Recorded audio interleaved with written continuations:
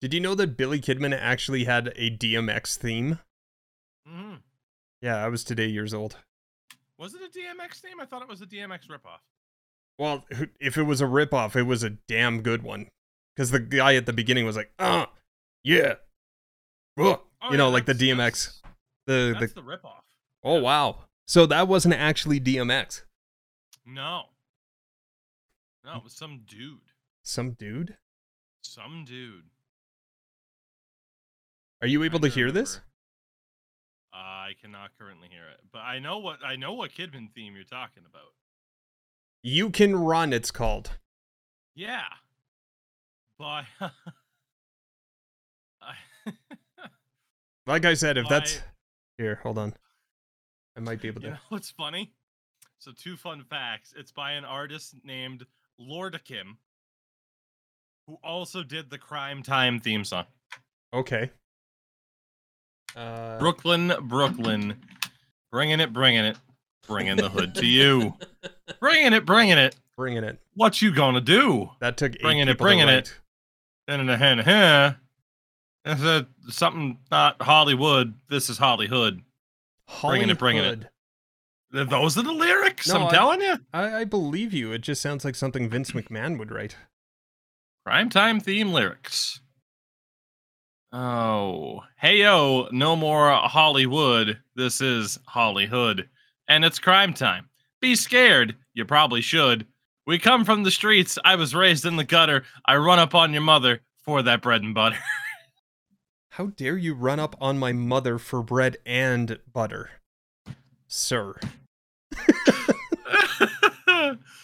Oh, we have fun here, don't we? Thug life. You ready to roll here? I thought we already were. You have to include this now. Cold open! Yeah. Well, welcome everybody to the Second Turnbuckle podcast. I am Crash. Yeah. To screen left, my right, because this is my right shoulder, and I'm going to bring it up every podcast. It is Toogie24. How are you? I'm great. I didn't die of heat stroke today on the hottest day of the year so far. It's good. You know, it's good to not die from heat stroke. So there's better ways. Yeah. You know. There are.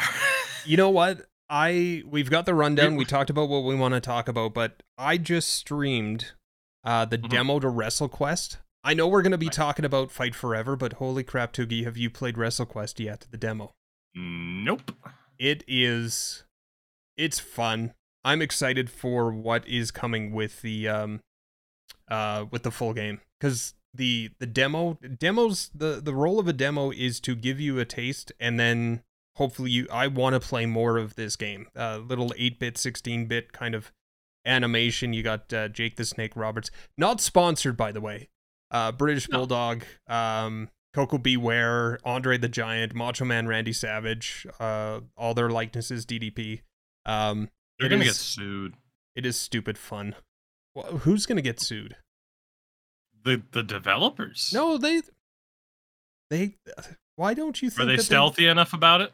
No, they're the actual likenesses and voices. Like Jeff Jarrett's in it. Do you really think Jeff Jarrett would be? He was in like a commercial where he hit like one of the developers with a guitar. Do you think Jeff Jarrett will do anything for money? True. This is true. And we love him for it. Yes.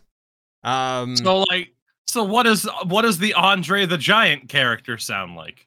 He's not in the demo. We'll see. Then I don't know if they've sold me then. He just runs around going, "Anybody want a peanut?" Yeah, that was terrible. It was okay. It was okay. Oh, thanks, Toogs.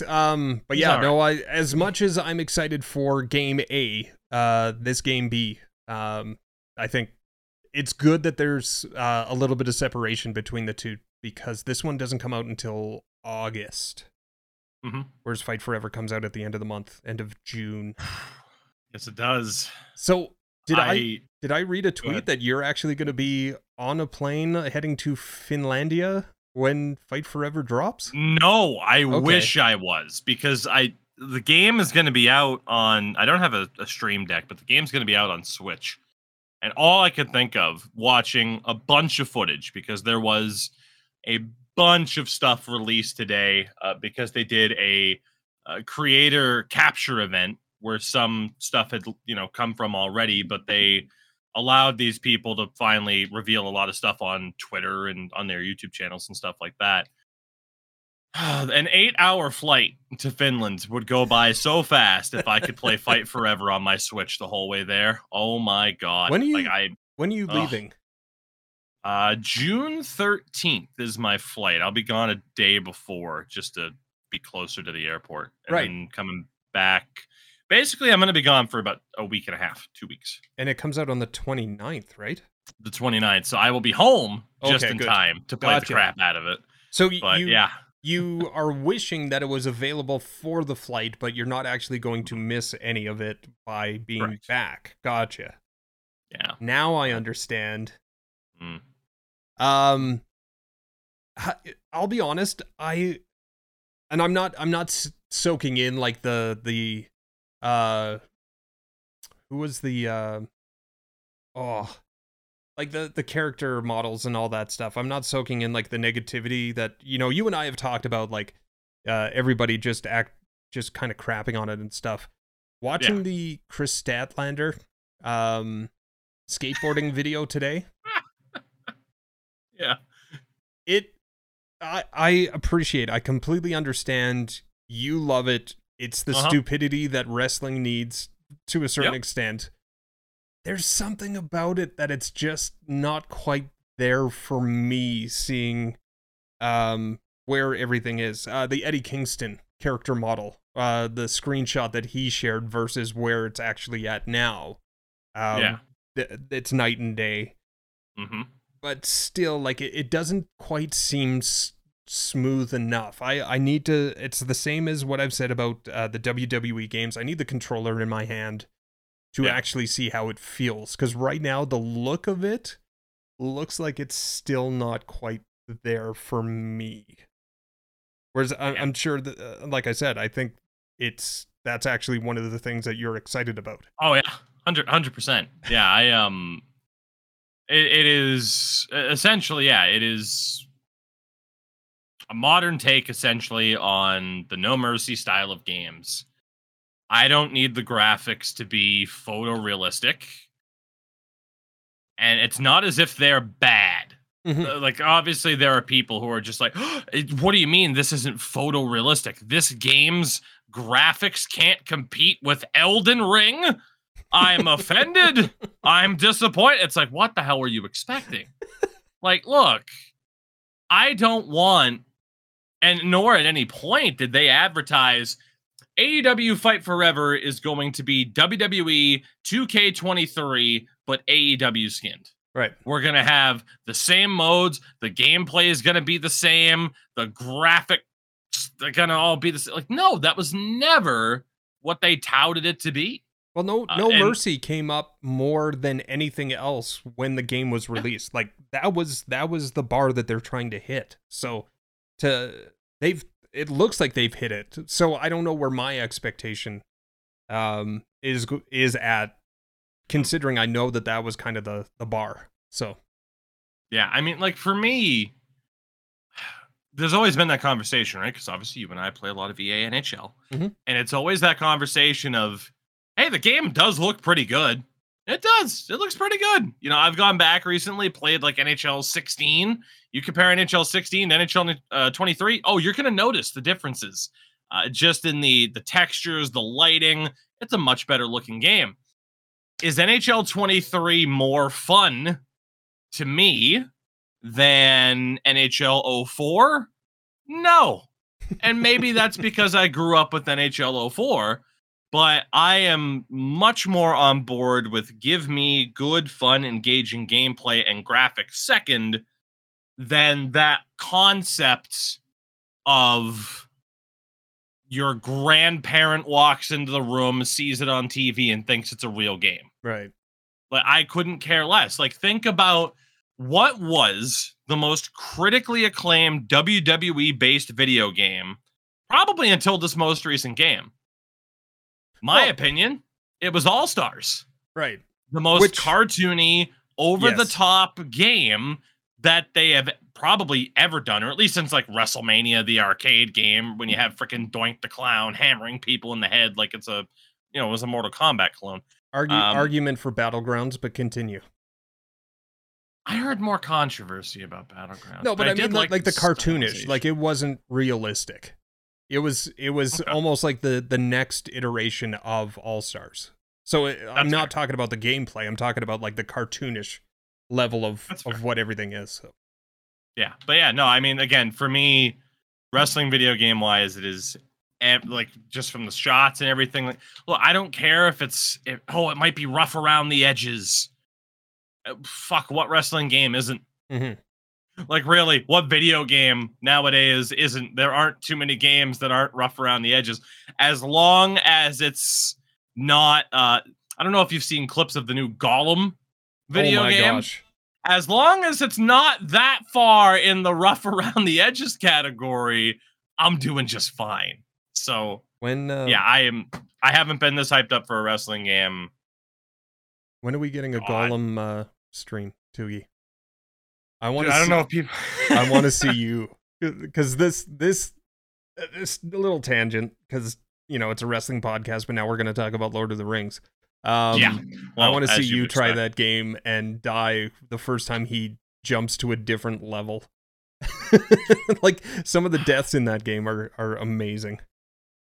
I have seen a good amount of footage of it. I don't know if it's something that I care to experience, but Fair. At the same time, I understand that it could be viewed as a tremendous experience, especially too, like, I have the tendency of breaking a lot of video games often without having to try.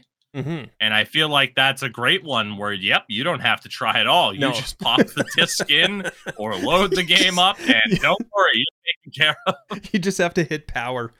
Well, one of the main figures when Fight Forever was introduced, somebody who was heavily featured on the advertising and on the art was one that we call Phil.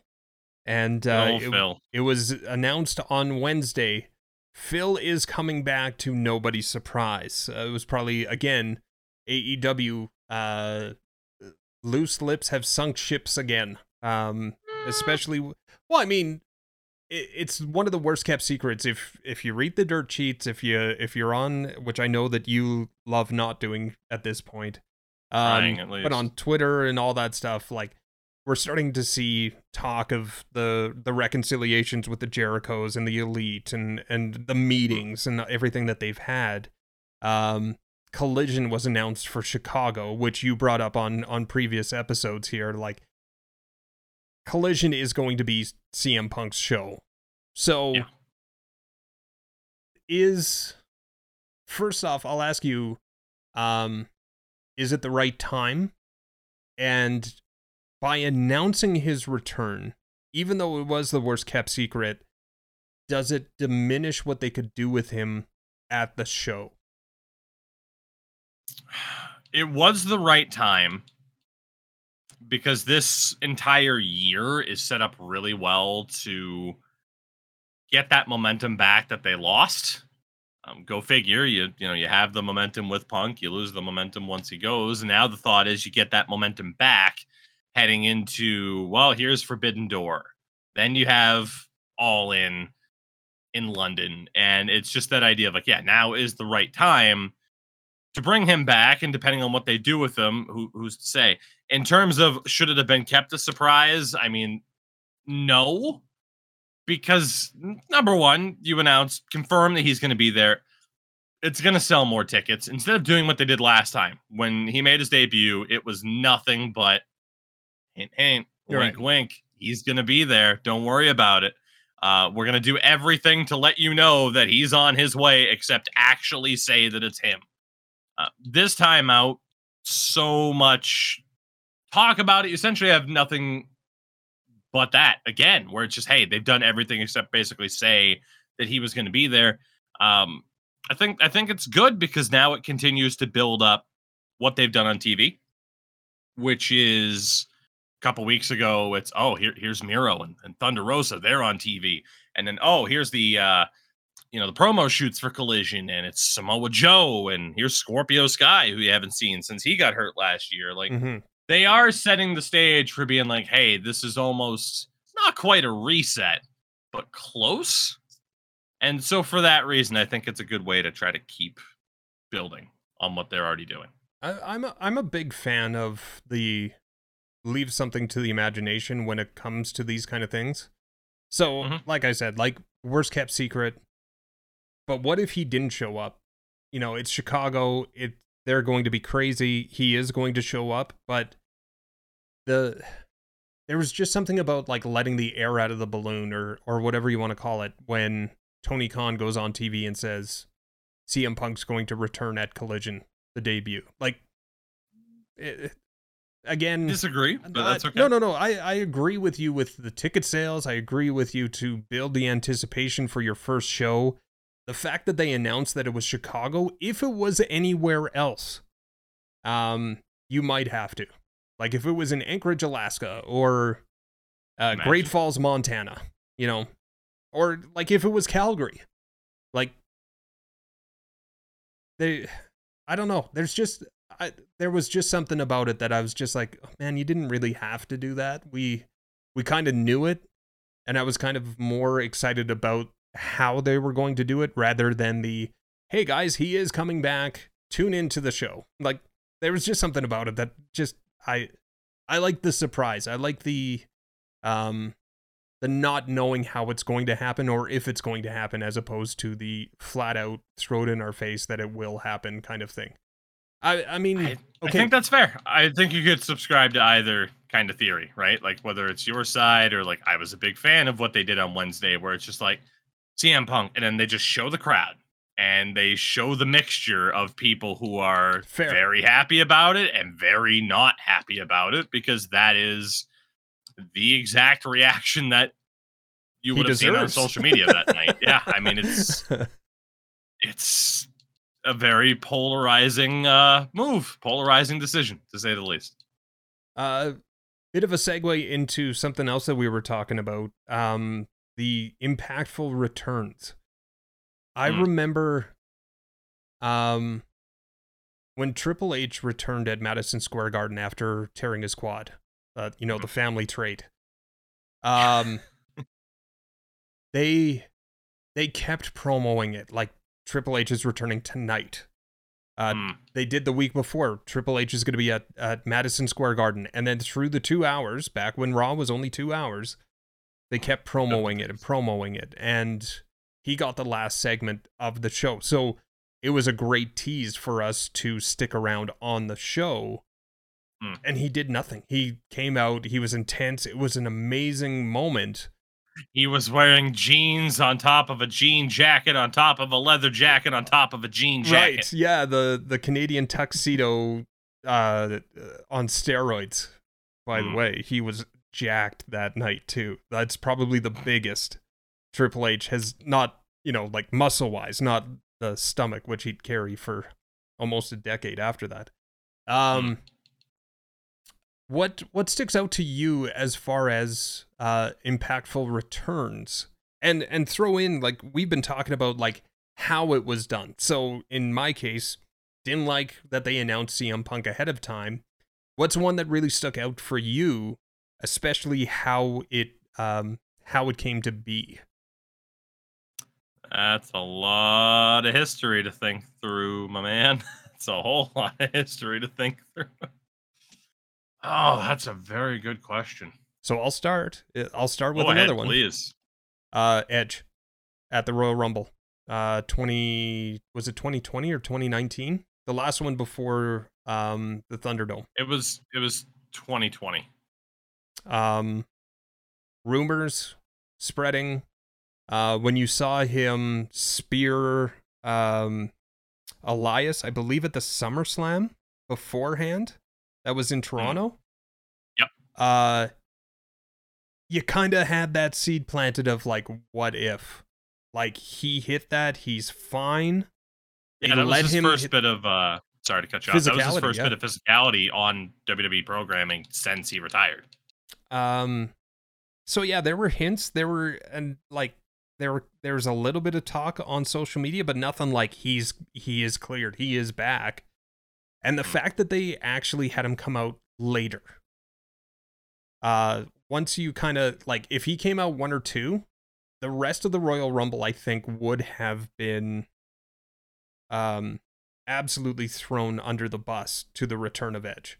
He came out around 2021, if I remember correctly, like in the 20s. And yeah, as an old man, as you know, in my 40s, I cried. I was so happy to see him back after 7 years, I believe it was. Yeah. Oof, geez, 9. Would have been 9. 2011. Yeah, just seeing him return and the look on his face that he didn't think he would be back and everything like that, was absolutely amazing. So there, case in point, the idea that there was no build-up, there was no promo, there was no, hey guys, tune into the Royal Rumble because Edge is coming back. That wasn't there, and that surprise was just, it's one of my favorite moments. Like I talked about the Seth Rollins cash in, and then comparing it to NWO. Those are my top three favorite moments in professional wrestling. So putting some thought into it, we obviously mentioned, well, he's not he who shall not be named anymore, but old Pepsi Phil. I mean, not quite a return, but a return to wrestling. The Rampage debut from 2 years ago was certainly up there. WWE wise, you could name the Bret Hart return in 2010, but it did lead to one of the worst WrestleMania matches of all time. So where the Hart family turned on Bret and then turned on Vince at WrestleMania. Oh my god. You want to talk about doing anything for money. Yeah. I mean, hey, we've both made it clear. Gigantic fans of Bret, but holy hell, that was maybe the most carny storyline in recent memory. Another one that was completely, like maybe the pinnacle of dropping the ball for a wrestling return, because you said most impactful. I still say this is impactful.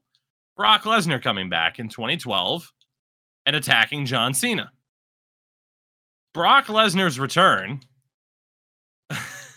consisted of him losing his very first pay-per-view match back to John Cena, losing to Triple H, lost to Triple H, basically for about a year and a half, if not close to 2 years. They did everything they could to beat Brock Lesnar as much as possible.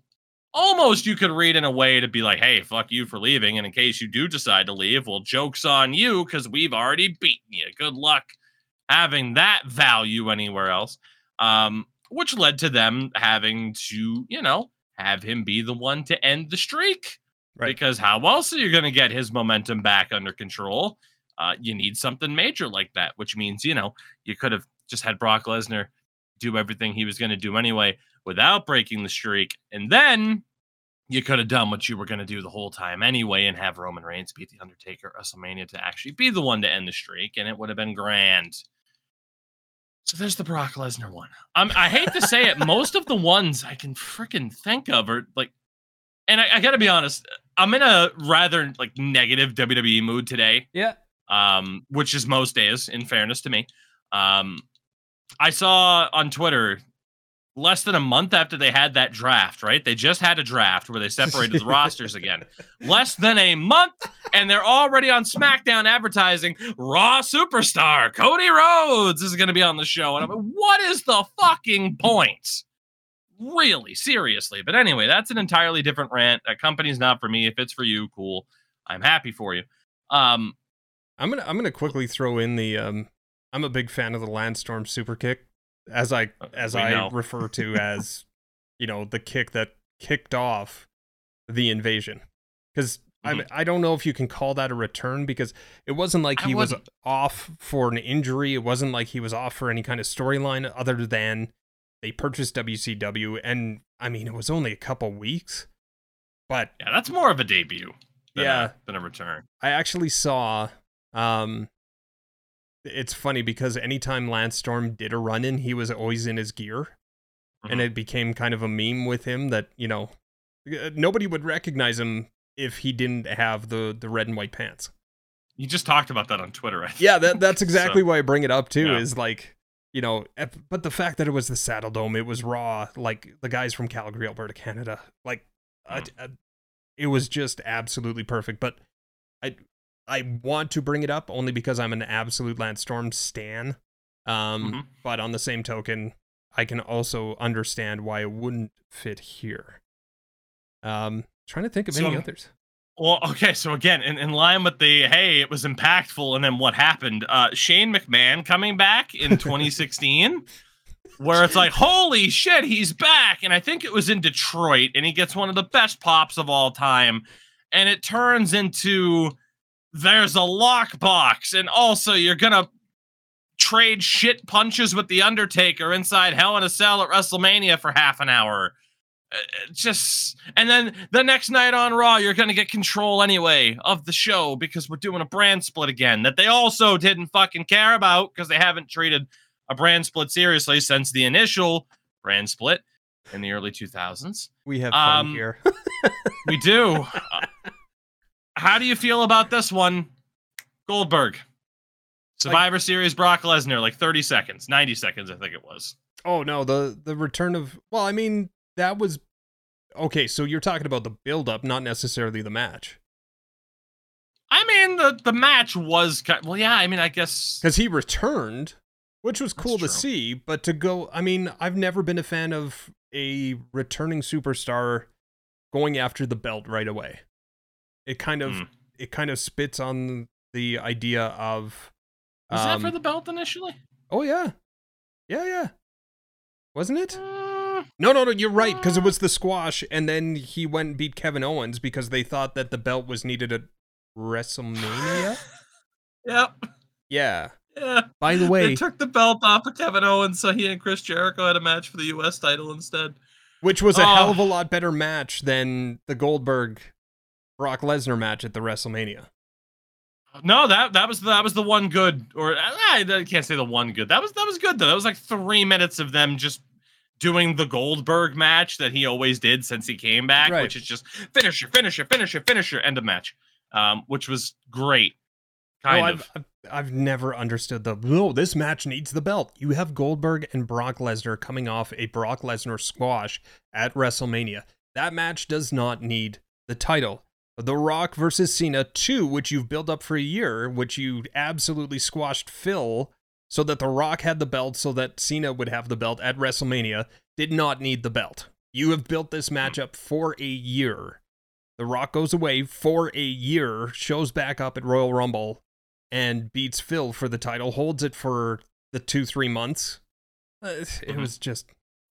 So clearly we should have set the ground rules of, is a return just the individual moment, or is it as the story plays out? Yeah, I think my intent was the moment, as opposed to, I mean, you AJ brings up Bret Hart, and you brought up Bret Hart. I think Bret Hart coming back was huge, and I don't remember if WWE promoted it, but I remember Twitter was hot with it, and they started it off, and having Shawn Michaels come out and having them bury the hatchet in the ring was very impactful. As far as, like, how many times do you hear about the Montreal Screwjob now that moment has happened versus before?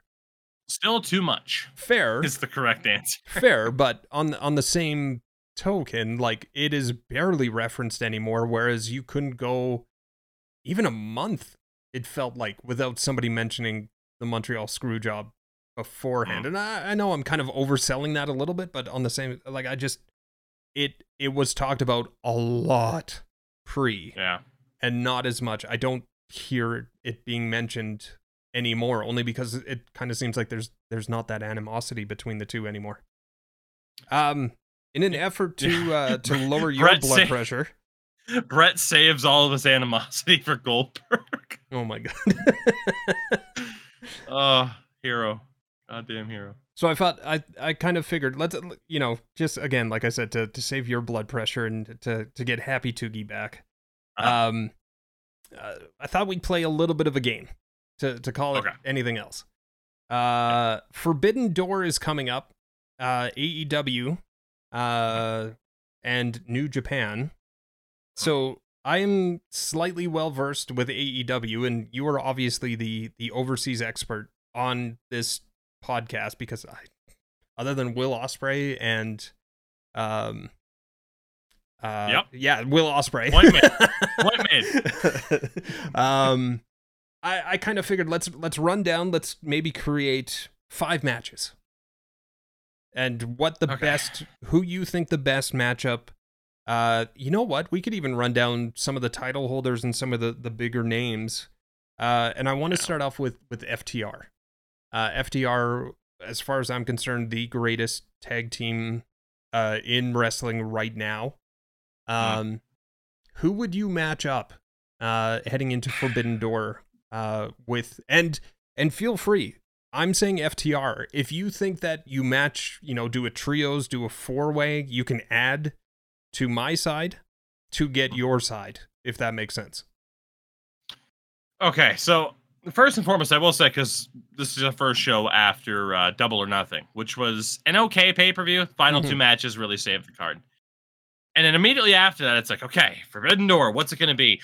And last year, Forbidden Door was just brutalized by injuries, CM Punk included. So I think it's kind of led a lot of people to just being like, I don't even want to talk about any possibilities until this show happens because we're all afraid. That was the event that Adam Cole suffered that concussion at last year that he just came back from a few months ago. If not a month ago. I don't know. It was probably about 2 months ago, but Jesus, time is ridiculous. Well, he's only had like maybe 2 or 3 matches, if that, since. So yeah. So to that point, FTR were apparently penciled in to take on Aussie Open, which would have been amazing because they already had an amazing match last year. And I think it would have been, this time out on a bigger scale. It would have been fantastic. They have clearly pivoted from the looks of it. I don't know. We'll kind of see what happens. A couple different ways they could go, but it feels like they have since made the pivot to put FTR with Ricky Starks against Jay White, Juice Robinson, and probably somebody else from New Japan, which I don't know who that would be, because you can't exactly do the AEW version of Bullet Club, right, and the New Japan version of Bullet Club, because the entire storyline for Jay White in New Japan was you get kicked the fuck out of Bullet Club. That was the entire story. Unless you were to do, here's a former member of Bullet Club within New Japan that is going to team with Jay White, you would probably want it to be a heel, but whoever that is going to get a face reaction. But then again, who the hell isn't going to get a face reaction on that card? Right. So I think you would still do FTR and Ricky Starks probably against Jay White, Juice Robinson, and El Phantasmo is my current guess. But we shall see. But it's a tough spot because otherwise, without Aussie Open on the card, at least fully available, with Mark Davis getting injured, right, it kind of leaves them in a spot of like, oh, who else could it be? And there's the only other option I can think of, because I think they're still on the New Japan Strong roster, is Alex Shelley and Chris Sabin, who are, of course, with Impact as well. You give me Motor City Machine Guns against FTR, I'm buying the pay-per-view for that card alone. That's just me. Yes, please. Okay. I referenced him earlier. Who's the big hoss that's going to take on Eddie Kingston? I don't know if number one, I think Eddie Kingston's going to be healthy for the show. Well, hasn't he wrestled since for Ring of Honor? Like, he hasn't been on AEW for a little bit. Yeah, so I think the word was he just underwent hernia surgery. But I know he was Okay. scheduled to be on a New Japan card coming up representing Strong. So yeah, he hasn't had a match since the end of March at Supercard of Honor, ROH's last pay-per-view. Um, Colonial with so the 2. Thank you very much for the raid. the Colonial there. I don't know if he has as much interest in facing like the typical Haas. There are a couple of options.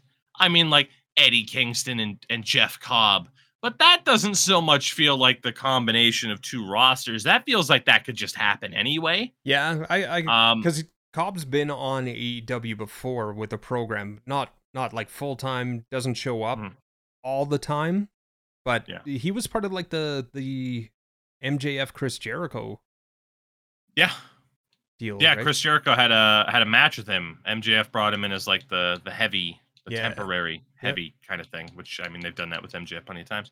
So for me, it would either be because Eddie Kingston loves, the older guard. We had the match with Jun Akiyama, which was great, and then teamed with them on a pay-per-view pre-show.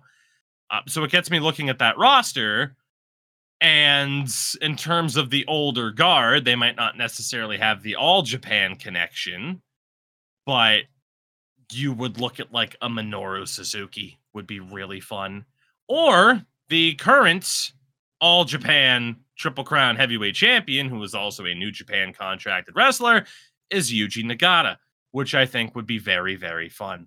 Yuji Nagata of WCW NWO Revenge fame for the N64. I love it. That's the greatest. That's man of anything he's done in his career. He was on the NWO Revenge roster. Perfect. Put him in the Hall of Fame. Now, Right next to Hanzo Man, Hanzo Man. who wasn't real. What? I know. Would you break up Blackpool on this card? No, 'Cause- way too early. They're crushing it. No, I don't mean like break up the team. I mean Oh. like Danielson, Brian Danielson, for some reason, I think when you talk about injuries, he also was injured heading into Forbidden Door last year as well, if I remember correctly. Thanks. Dude, everybody on the Right. freaking roster was hurt last year. It was crazy. So you could almost pair up Danielson with almost anybody on that roster and have a fantastic match. So that's why I Yeah. asked, like, would you do a 4-on-4, or would you? And you don't necessarily have to. You could always do like a Wheeler and Cesaro.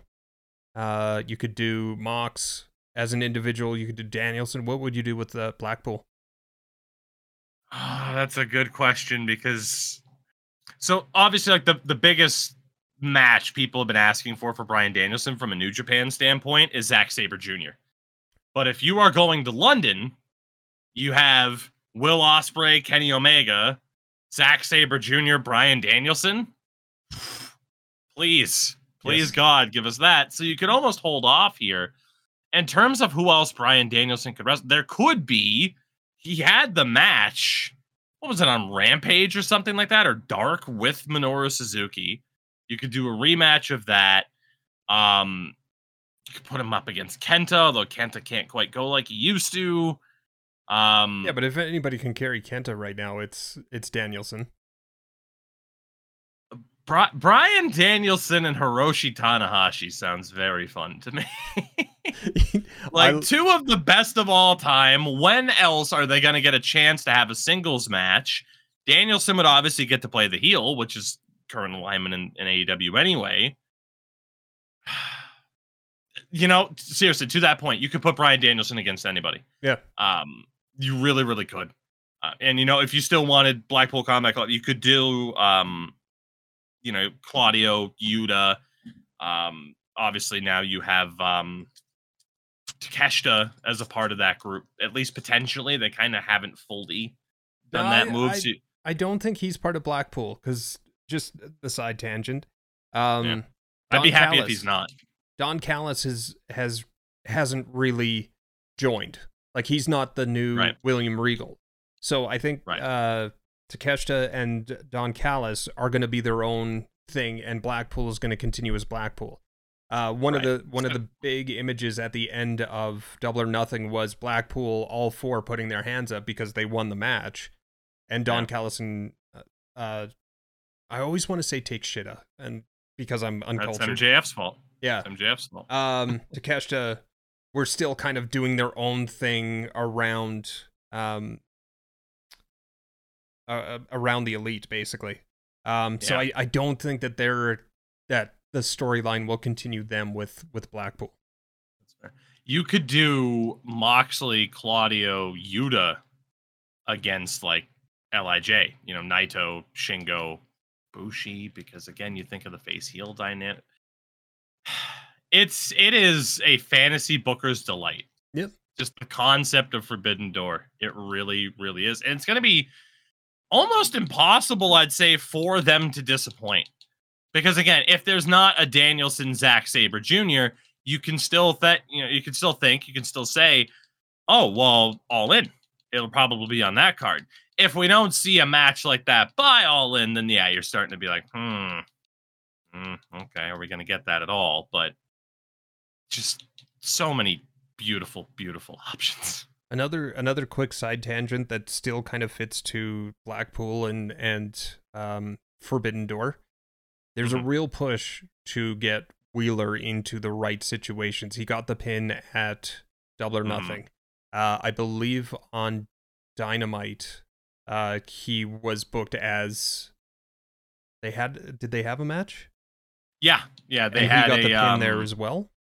Yeah, it was him, Moxley, and Claudio against Bandito, Commander, it was Bandito and the Lucha Brothers. Yeah. So, yeah, that's two, like, they are 100% putting emphasis on him again, which is awesome. I mean, we're now over a year removed from the match he had with Moxley where he fucking bled buckets, and I was there for that, and it was delightful. Could you see him having a singles match? And as much as we're talking about Forbidden Door here, or do you still have to handcuff him with a Moxley, with a Claudio, with a group until he kind of becomes that singles wrestler again? Because I mean, they put the Pure title on him, which I thought was a great run for him.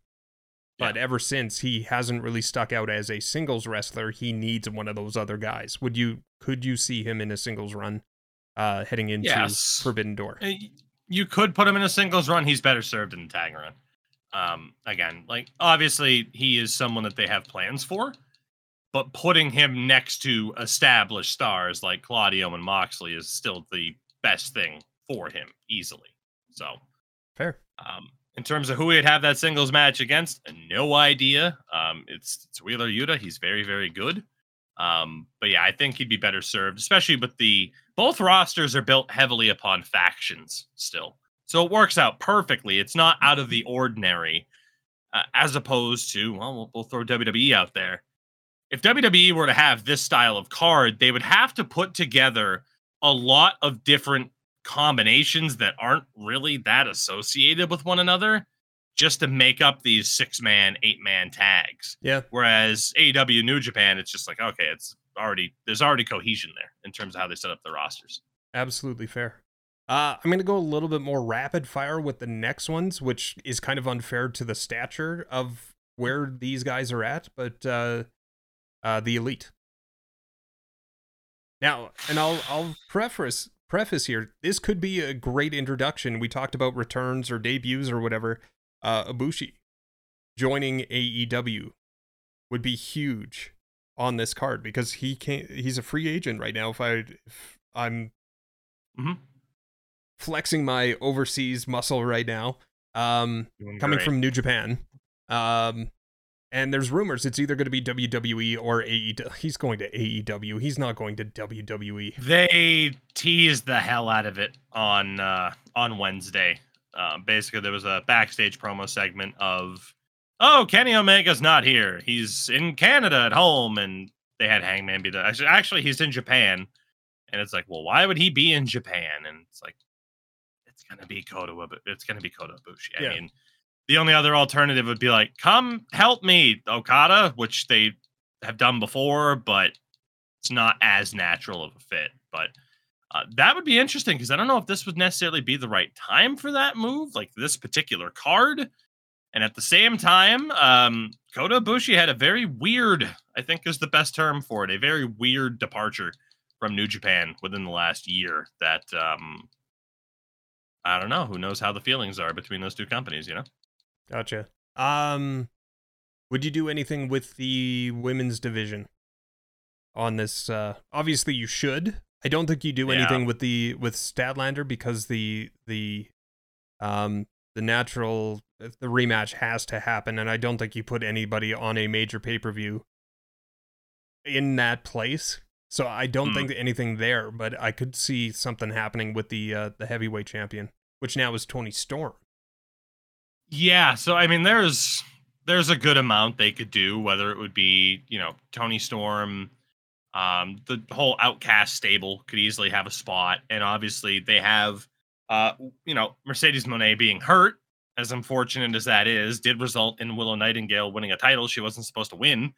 But they could easily have a couple of acts from Stardom come in and team with her for this event. So I'm sure there will be some solid representation. Of course, one of the Stardom options, she is under contract in New Japan as well, is the former Kairi Sane, which I can't imagine she wouldn't be on this card, given how recognizable she is to a North American audience from her time in WWE.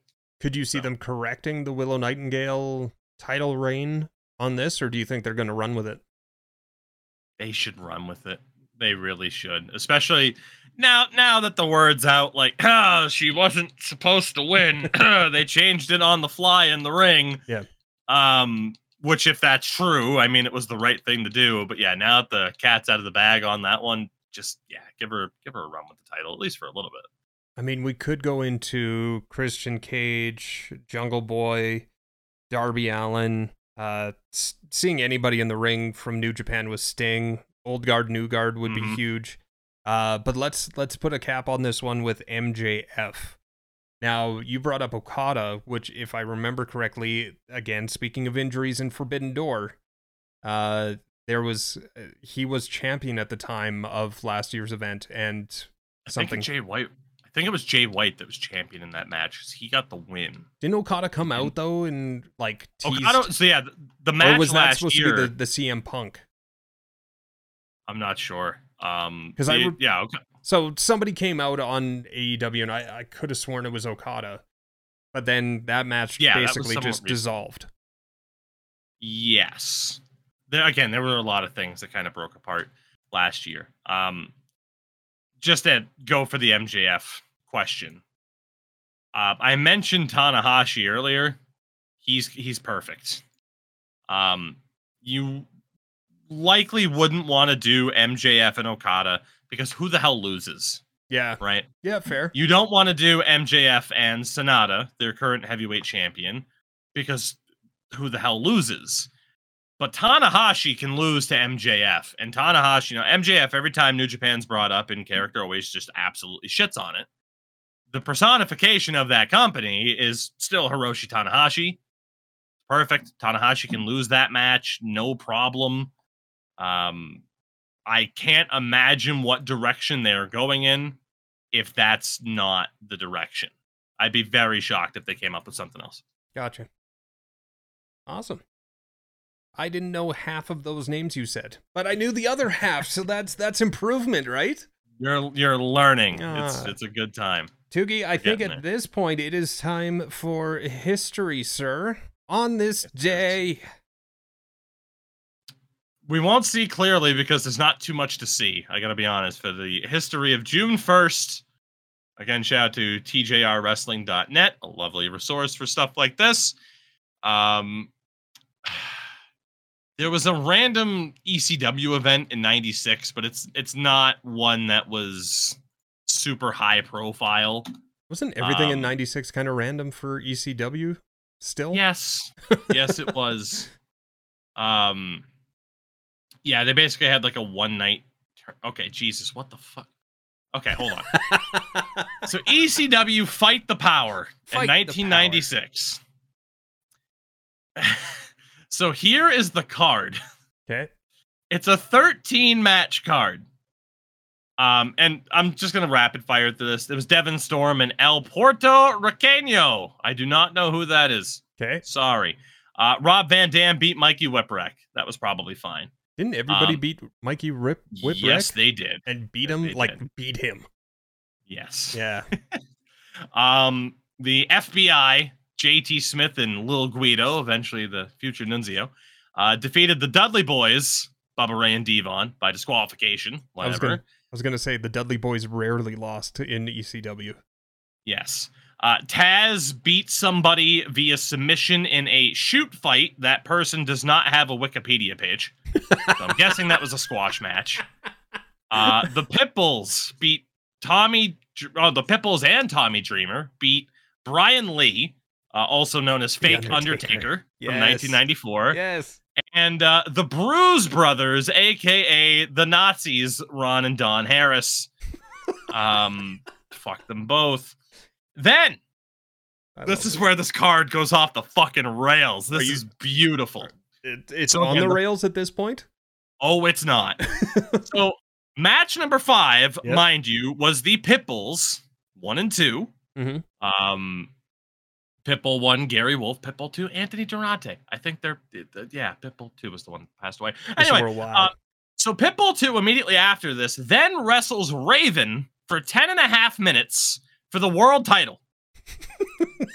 Raven wins. You then get a 2-minute match as the Sandman beats Steven Richards.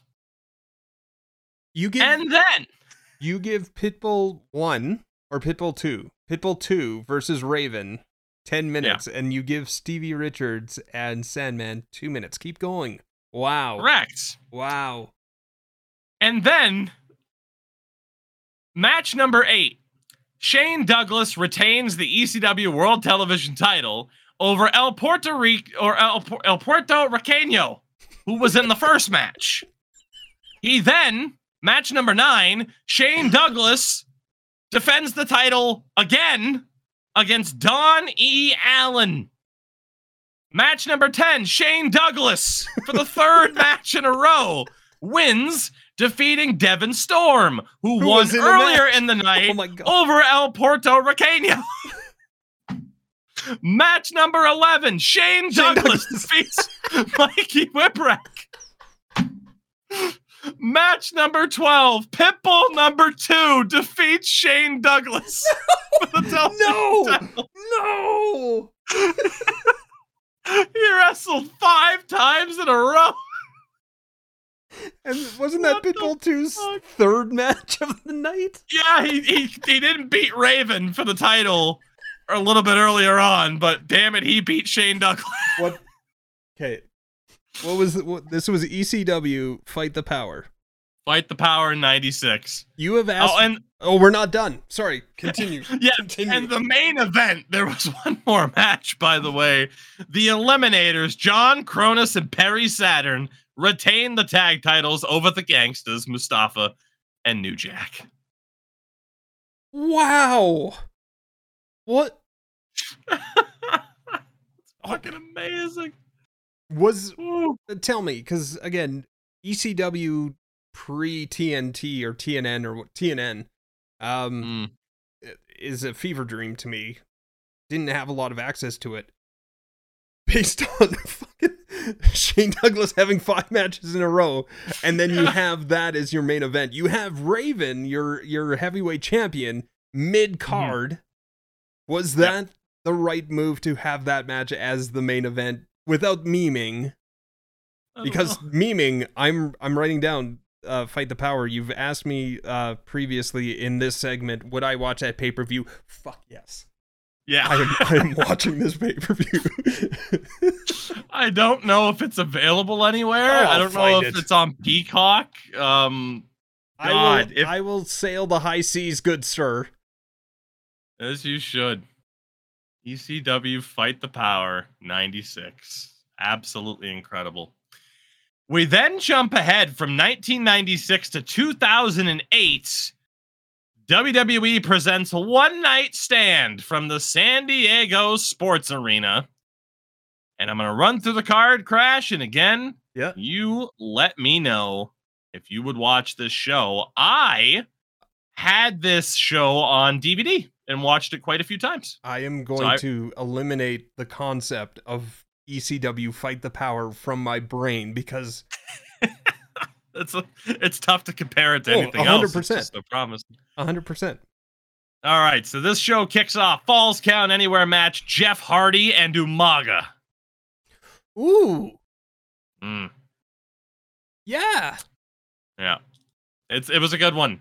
This was the infamous one where Jeff Hardy hits Umaga outside of the arena off a truck. He hits the Swanton, but they had the camera so that there was a truck box.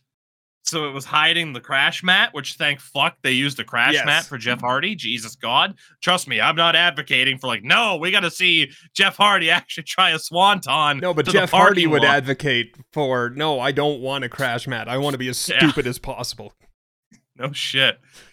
God. So that was the opener. You had a Singapore Cane match to decide the number one contender for the ECW Championship at next month's Night of Champions. Tommy Dreamer, John Morrison, CM Punk, Chavo Guerrero, and The Big Show. There are 3 names there that don't belong.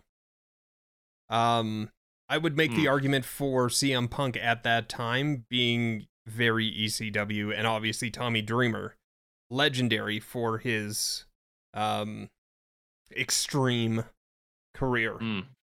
So because of that, I get what ECW was during that era, but because of that, I don't know that I'd be all that excited about that match.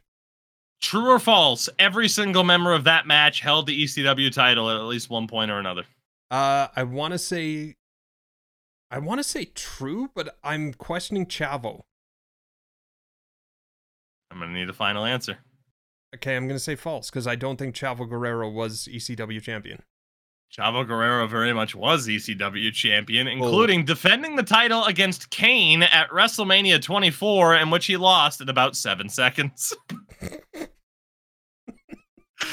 Oh, God. Match number 3.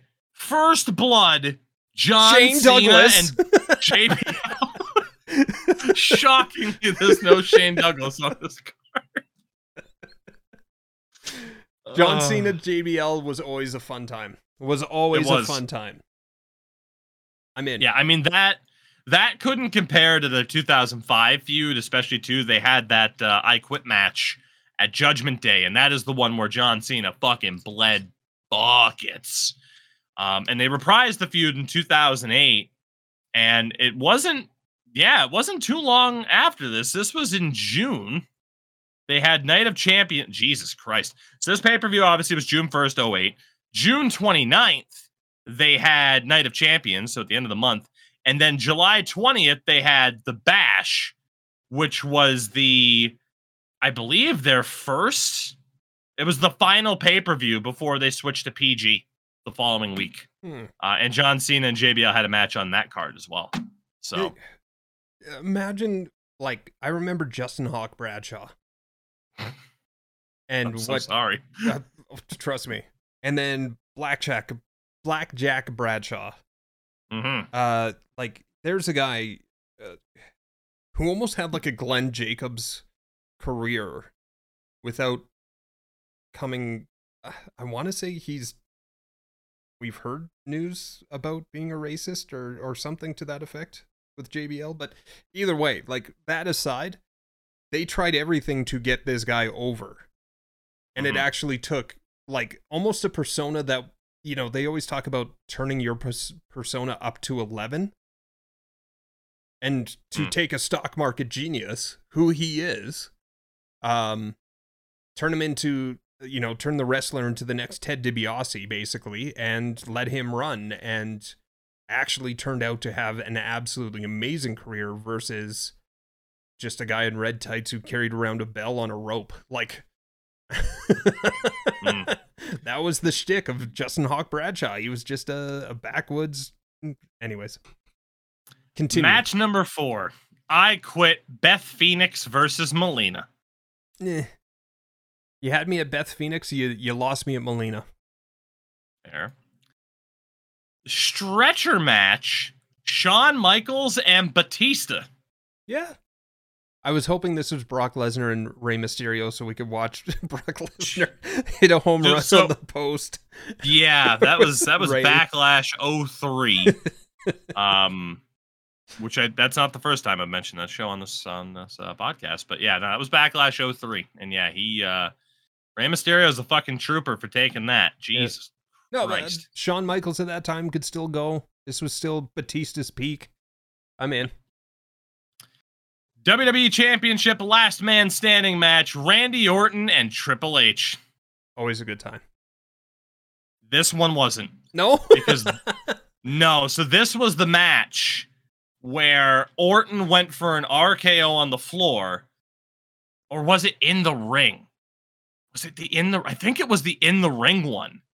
Where he's next to the ropes and he goes for the RKO and Triple H shoves him out to the floor and he lands on the floor and fucking breaks his collarbone.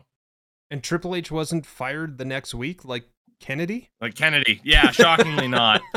So yeah, the match ended in like 13 minutes or so. But yeah, this was a match where Orton fucking destroyed his goddamn collarbone. You know what the difference was? Orton didn't get injured with Kennedy. So he was unsafe with Kennedy or with Orton, so he got fired. But if you actually injured Orton, anyways, I digress. Yeah, and that led to that Orton injury really quickly. It's kind of crazy. So he gets hurt, and then he doesn't come back until September because he got re-injured in a motorcycle accident during his time off. He is recovering from a collarbone injury and gets hurt in a motorcycle accident, but then comes back in September to kick off the Legacy storyline, which led to the most disappointing WrestleMania match of all time, him and Triple H at WrestleMania 25, where this blood feud featured numerous headlocks.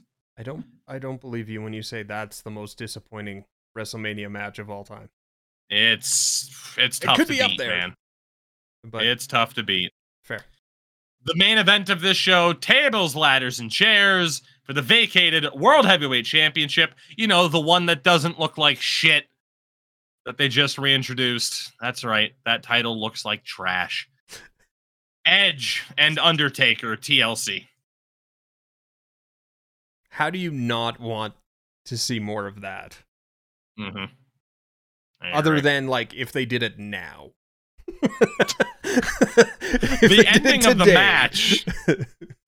The ending of the match is Edge pushing Taker off the ladder and through the tables at ringside. Yeah, I would not like to see that. I don't think Mark would get up. No. So, yeah. So overall, Crash, your thoughts. You said you want to check out ECW. Would you check out One Night Stand 2008? So,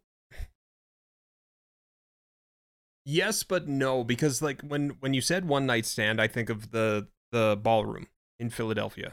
But I guess that was kind of one night only instead of One Night Stand. But One Night Only was overseas. Edge may have had like the Edge heads with him. No, he had. This was around the time it was La Familia. With the Edge heads were there, Vicky Guerrero, Bam Neely. That was a thing. That was a character. Yeah. So yeah, final thoughts. Yeah, I mean the fact that it wasn't, for some reason, the fact that it wasn't Philadelphia, the fact that it wasn't ECW, regardless, like I said, take the stupid fight the power out of the equation. Like the One Night Only is the One Night Stand for whatever reason that always resonates with me with like the crossover WWE ECW stuff. So it kind of already had that cloud, but I mean when you've got like the one match on there that I'd absolutely want to watch is Jeff Hardy and Umaga in that period. Yeah. That to me that would probably be one of, if not the match of the night. Just the two different styles, but anytime, like, I don't think either one of them really had a bad match sober. Fair. So- One or two other quick notes, and then our last little talking point. 2010, Wade Barrett was crowned the first winner of the first season of NXT. David Otunga runner-up, Justin Gabriel finishing third. Obviously, this directly led to the Nexus storyline, and John Cena beating them nearly damn near single-handedly at SummerSlam just a few months later. There you go. Another great example of WWE booking dropping the fucking ball. I still don't like to think about the Nexus storyline. It still makes me sad. Like we talked about, like the, I mean, you could almost call this, or, well, that was more a debut, and we kind of referenced it last podcast. One of the greatest storylines that they could have absolutely ran with and made each and every one of those guys stars, and absolutely dropped. And the one guy that they fired because of what he did during that Raw segment was probably, he was the most successful to come out of Nexus in Daniel Bryan Danielson. And then, aside from birthdays, which shout out to Velvet Sky and James Storm, my TNA fandom is still strong and well. It's not actually. It died in about 2011, but good memories. So the final talking point is one more event, Crash. 2014 WWE Payback. Now, I don't know if this will... So clearly ECW is ahead of One Night Stand. I don't know if this will top either of them, but here is the card from this show. The pre-show match, by the way, was Mask versus Hair, El Torito against Hornswoggle. Oh, yes. So that's an immediate seller. Yep. The opener, Sheamus and Cesaro with Paul Heyman for the United States title. Sheamus versus Paul Heyman? Sheamus versus Cesaro versus with Paul Heyman. Okay. That's a banger. That's an absolute banger. That it is. Second match, Rybaxel. Curtis Axel and Ryback against Cody Rhodes and Goldust. Who? I kind of want to watch that one.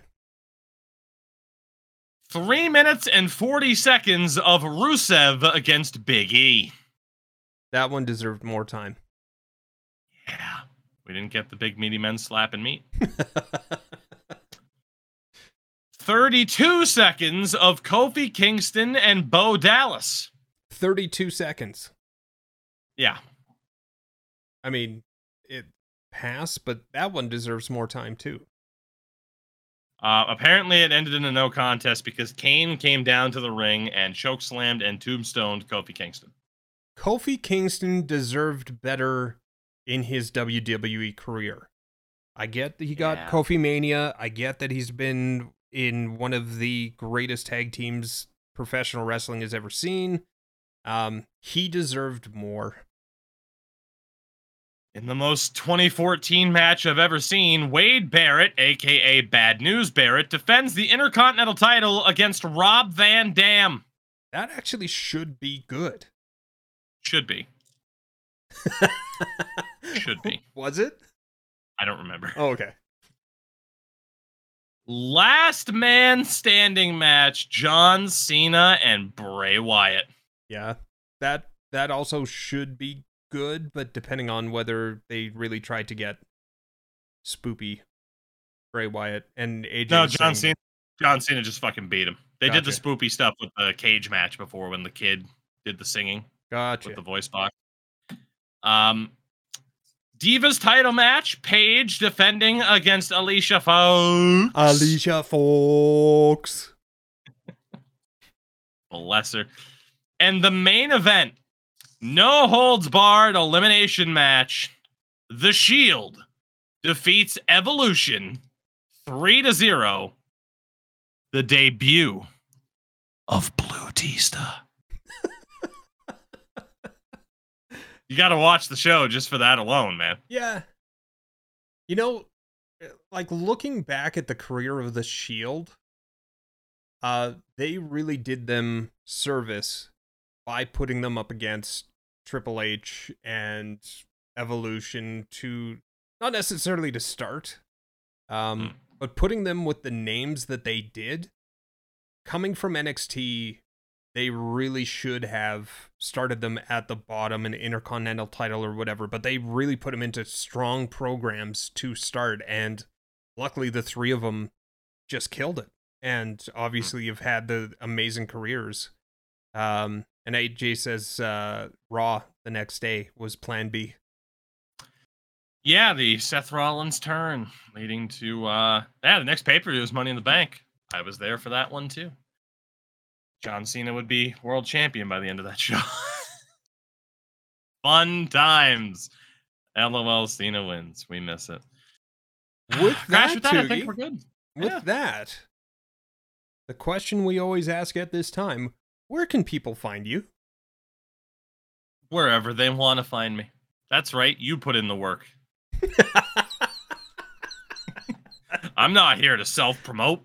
Fair. Get out of here. You already found me. You know what? If you're listening to this on your favorite podcast utensil, Crash Andrews, except for one social media, and if this is your first time listening to the show, you guess which one has got an underscore. Fuck you, Elon. We always end the show with an absolute legend. It's funny because at this point, I keep reading quotes from Bobby the Brain Heenan, and now I'm questioning whether or not we've used them or not, but I know we haven't used this one. And it's kind of starting a theme, or continuing a theme from last week. So, again, thanks for tuning in to the podcast. We are live on Twitch on Thursdays for the most part on my channel. Tugi is gracious enough to join us, which we appreciate because your time is very valuable. Thank you. And also on any, as I called it earlier, podcast utensil to listen to, and on the YouTubes under Second Turnbuckle Podcast. We leave you with the legend Bobby the Brain Heenan, a quote from him. Parts unknown, it usually means downtown Newark. Screw you, Newark, suck it! I'm pretty sure you have used that one before. Yeah, well...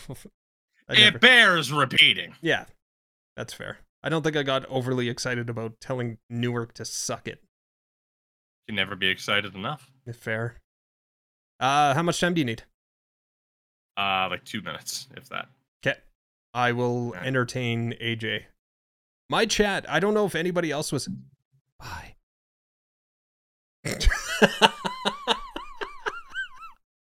I'm leaving that in on the YouTube. One of the most amazing Irish goodbyes ever dropped.